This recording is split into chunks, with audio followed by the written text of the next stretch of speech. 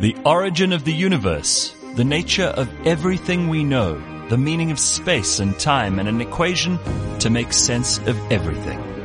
These were the enormous preoccupation of Albert Einstein and his genius mind. By the time he died, he'd helped humankind understand some of the most complex concepts in physics. But his brain ended up in a glass jar of formalin on a shelf, and the man who possessed it sliced off pieces of the most famous brain of all time for anyone who wanted some. Blind History. We're in season 2 and we're talking about a bunch of people. Some of them are leaders, some of them are kings, some of them are warriors, but some of them are just brilliant minds, and there can't be a more brilliant mind than the guy we're about to talk about now. In fact, when people go, "You're a genius," they sometimes say, "Oh, you're an Einstein." That's how much of an effect he had on the 20th century and physics in the 20th century. But he's probably the smartest guy in recent living memory, right? I think the greatest mind of his time. For sure. And he was a big fan of Isaac Newton, who came before him. But he then went on to challenge Isaac Newton. He grew up in very humble beginnings, and his parents didn't actually expect much of him. They didn't really, and they were Jewish, but they weren't practicing Jews, so there was no pressure on religion. His dad was a sales guy and also involved in electric motors, and he did very well in the early years.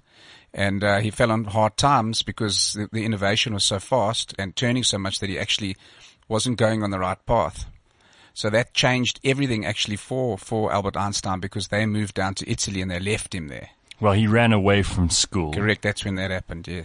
Of course, this all happening in Germany, where he would eventually go back and then eventually renounce his citizenship. But at this stage of the story, so young Albert Einstein is the least promising of their children. I think they had a nickname for him, Der Depperter, which is the dopey one. Correct, and he didn't actually speak until he was 3. He was the dopey one? Yeah. God help us, the rest of the family had ever gone and studied physics. We might have solved all the world's problems. So he ran away from school, wasn't a good student, joined his family in Italy again. But I think, just to point that from a student perspective, he didn't even have to really listen in class because he was so bright. But he was quite hectic to his teachers. He didn't show respect. He ignored them.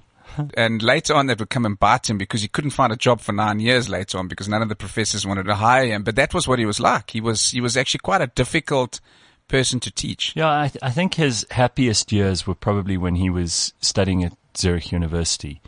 And he was able to kind of explore some of these areas in physics and chemistry that he was interested in.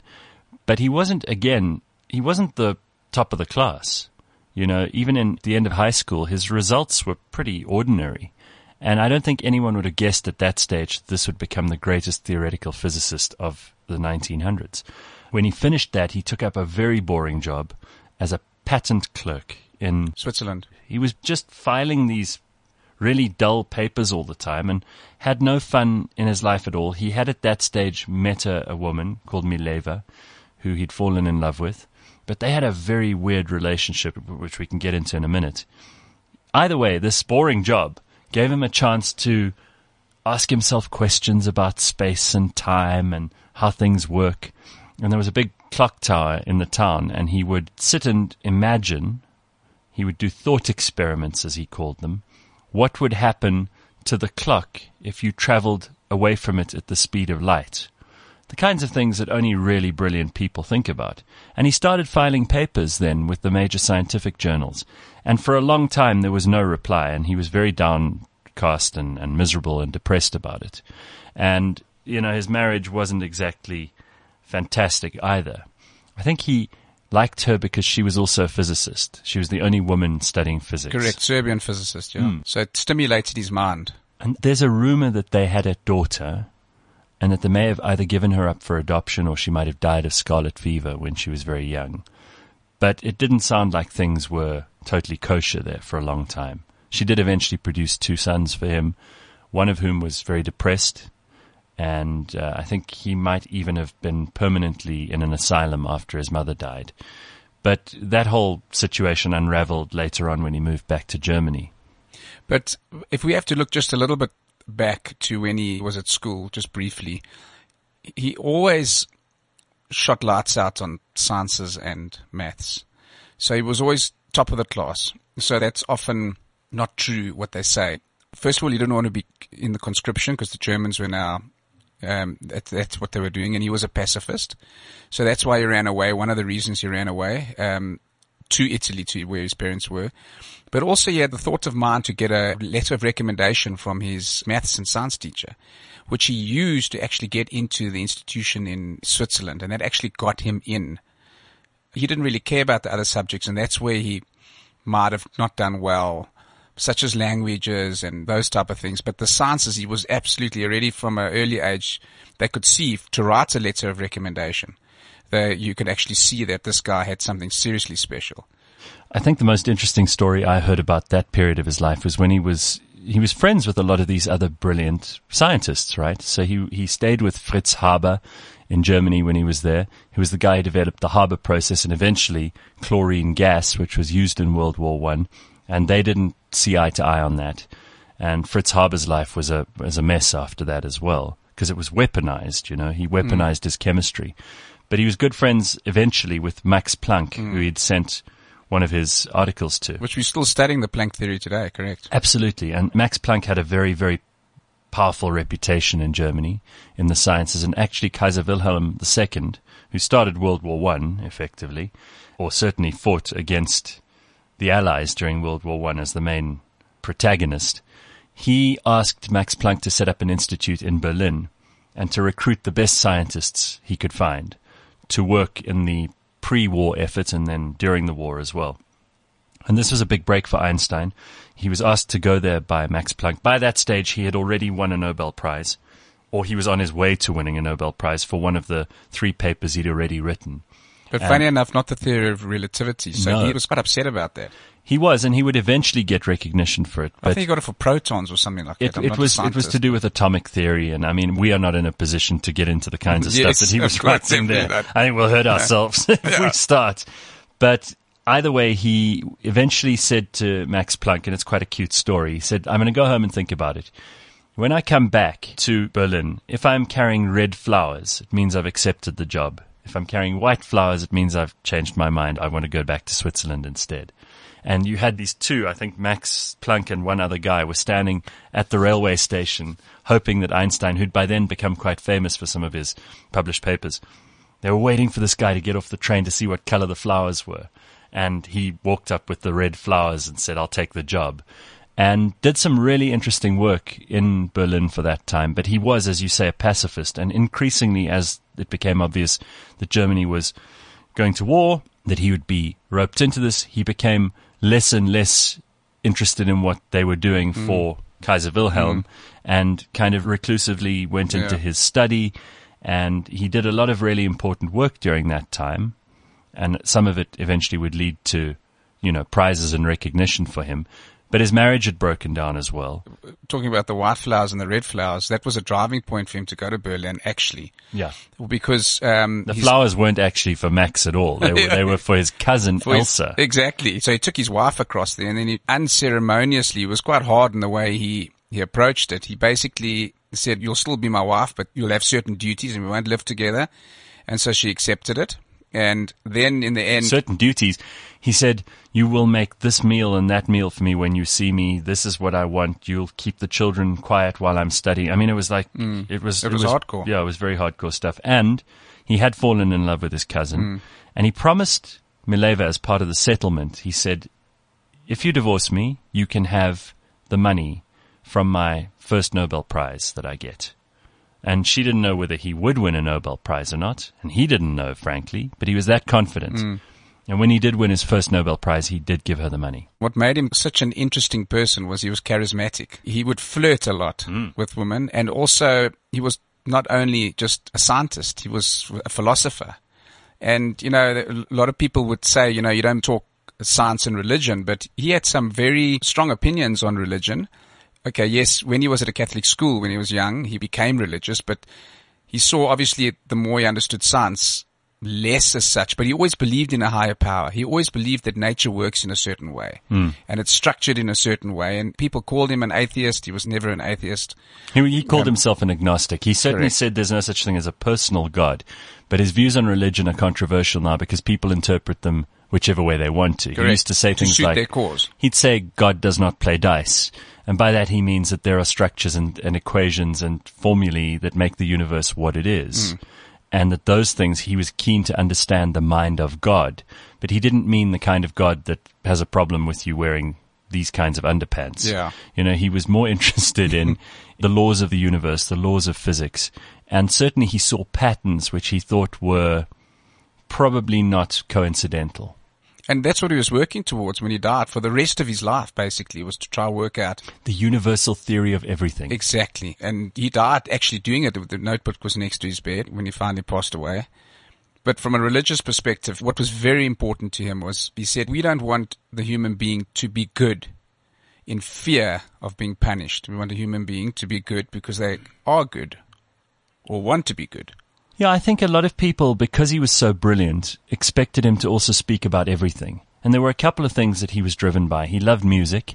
He could play the violin very well. He was also a Zionist. He believed that the Jewish people needed a homeland. And he was offered the presidency of Israel. 3 years before his death, yeah. That's right. He said, look, you know, with all the love in the world, I'm a humble scientist. I can't do it, which in some ways tells you that there was real humility there. But because he was brilliant, they expected him to know everything about everything. He was also a very strong campaigner in the days when it wasn't fashionable to be a campaigner against racism. He all thought inequalities for that all matter. inequality. Yeah. He thought that America was still very racist and backward and not necessarily where they should be in terms of progressive ideas. And also on the gay side in Europe, he was very right. on the equality on the gay side. So he did a lot, and for his time, he delivered way more than people would have expected. I mean, his scientific theories were brilliant. He actually corrected his special theories of relativity. They were going to, during a solar eclipse, measure whether the light bent around the sun, effectively. And because of World War I starting, his experiments were never conducted. And after that, they were all upset that the experiments couldn't be done because it wouldn't be able to prove him right. And eventually they discovered that if those experiments had been done, they wouldn't have proven what he wanted. And he had to adapt his theory, despite not having the evidence of the experiments, and found that he had been in some areas wrong and corrected those things about how, for example, things don't bend around. It's got to do with space and time. It's got to do with the fact that gravity is not a pull, but it's a push. And there are all sorts of things that he added to theoretical physics, which up to then were considered crazy. And these were the seminal ideas that made it possible for us to eventually build the atomic bomb and power up nuclear reactors and figure out what happens in the universe, what large bodies in the universe are doing. So to that point in 1905, when he produced 5 papers, of which the theory of relativity was one of them, the scientific community didn't accept it. I mean, they thought, who's this upstart? We don't believe it. And it was only in 1920 that they started, wow, this is incredible and what he's done and what he's achieved. But funny enough, later in life, he became that person. He became the old school. And he was quite stubborn because he was working towards the universal theory of relativity till the day he died. And whatever people were saying or mentioning, he said, no, that's not what it is. But he was also very honest in what he... And quite eccentric. Failing. I mean, like when we think of a mad genius now, we think of like Einstein hair and, you know, it's kind of the way that people portray a scientist. And he was a bit eccentric. Like we said, he used to play his violin. A lot of his ideas Correct. came when he was either playing the violin or sleeping. And Correct. I believe he used to sleep 10 hours a night or a day, which is a lot. Which we need to learn from that, maybe. I'm not sleeping near that. But I'm no genius. Yeah. And it was quite weird. Like, he didn't really have great family relations. And he had lots of friends in the scientific community. He was friends with Sigmund Freud, among others. Charlie Chaplin said something interesting about him, and you mentioned his fame just a minute ago. Chaplin said, "The people applaud me because everybody understands me. They applaud you because no one understands you." He knew exactly who he was. He liked his quiet time. He was a loner, but he loved the limelight and he loved being with people. So he just, whenever it suited him, he would do whatever he felt. He loved going for walks. And I think that's a big part of his creativity. From a young age, he used to walk into the mountains in Germany and in Switzerland later on. And then, as we hear, even in Princeton, he walked. Yeah, he used to walk to and from Princeton every day. He would smoke his pipe the whole time, so the students knew it was him because they'd see the cloud of smoke. They honored him. The Smoking Society honored him, and he said, smoking brings a clearer thought and calmness. Do you know who else honored him? It was the Plumbers Association, because he said he really admired plumbing. Oh, okay. He admired plumbers. He thought plumbers were good people who did good work, and he became the honorary president of the Plumbing Association. Okay. Or something. Yeah. And then also, strangely, he never wore socks. Oh. Even in the middle of winter, he never wore socks.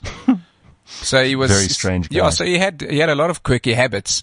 But the atomic bomb was released. That really killed him. It took a long time. I don't know if he ever did get over it. He did say his biggest mistake was writing that letter to President Roosevelt. Correct. And saying we need to arm up against the Nazis and build this atom bomb faster than them. But I think, history's proven he was probably right. And he actually did mention it. If he knew that Germany wasn't going to build an atomic bomb, he would have kept quiet. Just to reflect on that World War II period, he did something interesting too, which I don't think a lot of people know about. He actually found work for all the Jewish German scientists in England and in Turkey, funnily enough, during the time when they were starting to ratchet up the anti-Semitism there. And he managed to save over 1,000 Jewish scientists. The world would have never known about their work if he hadn't personally got involved and petitioned. Like, he was quite close to the Belgian royal family, and that's how he actually got hold of President Roosevelt eventually about how we need to scale up this bomb initiative. But his brain has an interesting history of its own, because after he died, they performed an autopsy, and the doctor, I think his name was Harvey, who performed the autopsy, actually took out Einstein's brain, put it in a jar, and used to cut pieces off and give them to other scientists to study, to see if they could figure out whether Einstein's brain was different to any other person's brain. They determined in the end there were more glial cells, and he had slightly more synaptic activity in certain parts of the brain, but that essentially a brain's a brain. And it was more that this guy was just really connected to what was going on. He had a great imagination. He was so curious, and he was just such a dynamic and with different facets in his character. So he was helping the Jewish scientists. There was actually a bounty on his head from Nazi Germany, and they confiscated his house and all his money. Well, Hitler turned his house into a Nazi youth camp, a Hitler youth camp, and they confiscated his sailboat, which Einstein was really pissed off about. Yeah. He did not like that at all. Because if he didn't like the Nazis before, he really didn't like them after they took his sailboat. But he couldn't swim. Yeah. So he didn't He know how would to swim. sail, but he couldn't swim. And he would often turn upside down. When he's in Princeton, he would be sailing out at sea, and they always had to rescue him because he wasn't a great sailor, but he loved sailing, and he couldn't swim at all. So those were the challenges. Wow. And then there always has to be our dear, dear friend that we hear in so many different stories. J. Edgar Hoover was investigating him. Well, they kept files. I think they eventually had like 1,000 files on Einstein, because he was buddy-buddy with the socialists, and then he was talking to the pacifists. Yeah, he was a communist. And J. Edgar Hoover kept an eye on everybody. He did. 100%. We're going to do an episode on him one day. Well, there he is, Einstein, a genius, a person who contributed more to modern physics and our understanding of how the universe works than almost anybody, and a bit of a nutcase as well. Thanks for listening to the award-winning Blind History, brought to you by Taylor Blinds and Shutters.